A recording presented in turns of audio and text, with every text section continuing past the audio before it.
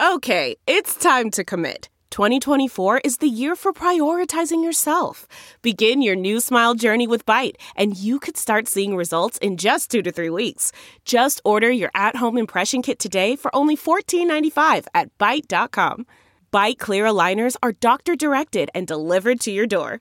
Treatment costs thousands less than braces. Plus, they offer financing options, accept eligible insurance, and you can pay with your HSA, FSA.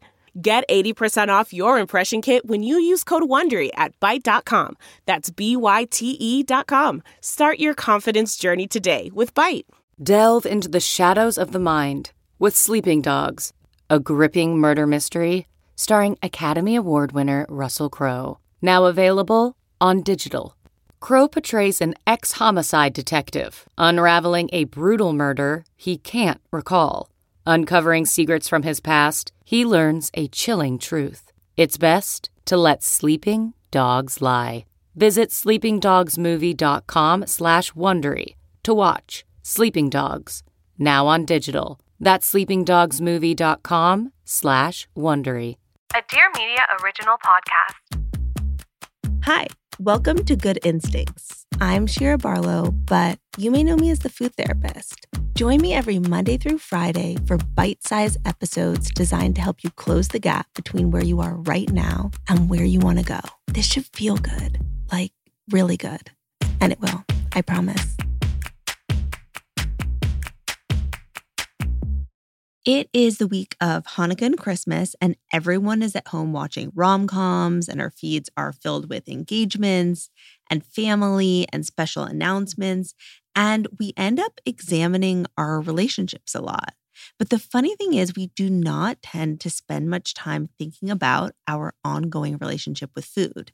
And the truth is, we kind of have to, especially if it hasn't always been smooth sailing. Because even in the best relationship, shit happens, and we have to forgive our partners within reason and own our part so we can all move forward. The same is true here, although we do not tend to afford ourselves the same grace when it comes to food.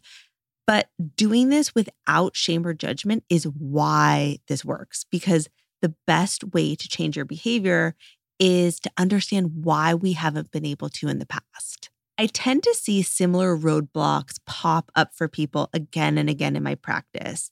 And one common one is when we rely on food too heavily as an emotional crutch. This may sound familiar if a breakup or an impending work deadline or a toddler meltdown sends you straight to the pantry. You are not alone. This is super, super common. And it is not a sign of weakness, I promise, but it is a sign that you may not have the most effective coping strategies in place. Eating as a means to self-soothe when we're stressed feels really good in the moment, but it doesn't actually feel good after that because it often leads to something I call the eat, repent, repeat cycle, which is when we overdo it because we feel stressed. And then we feel even more stressed about having that overstuffed feeling. And then we can feel like it's all ruined. Why even bother? And then we eat more for that. And that's how the wheels come off. So for today, what I'd really love to focus on is having some go-to ways to self-soothe that have absolutely nothing to do with food. I love the lymphatic drainage tips that Lisa shared on Friday for self-massage. She made these little circular C's on the abdomen and on her neck and on her face. And it was so soothing and something I'm really going to incorporate.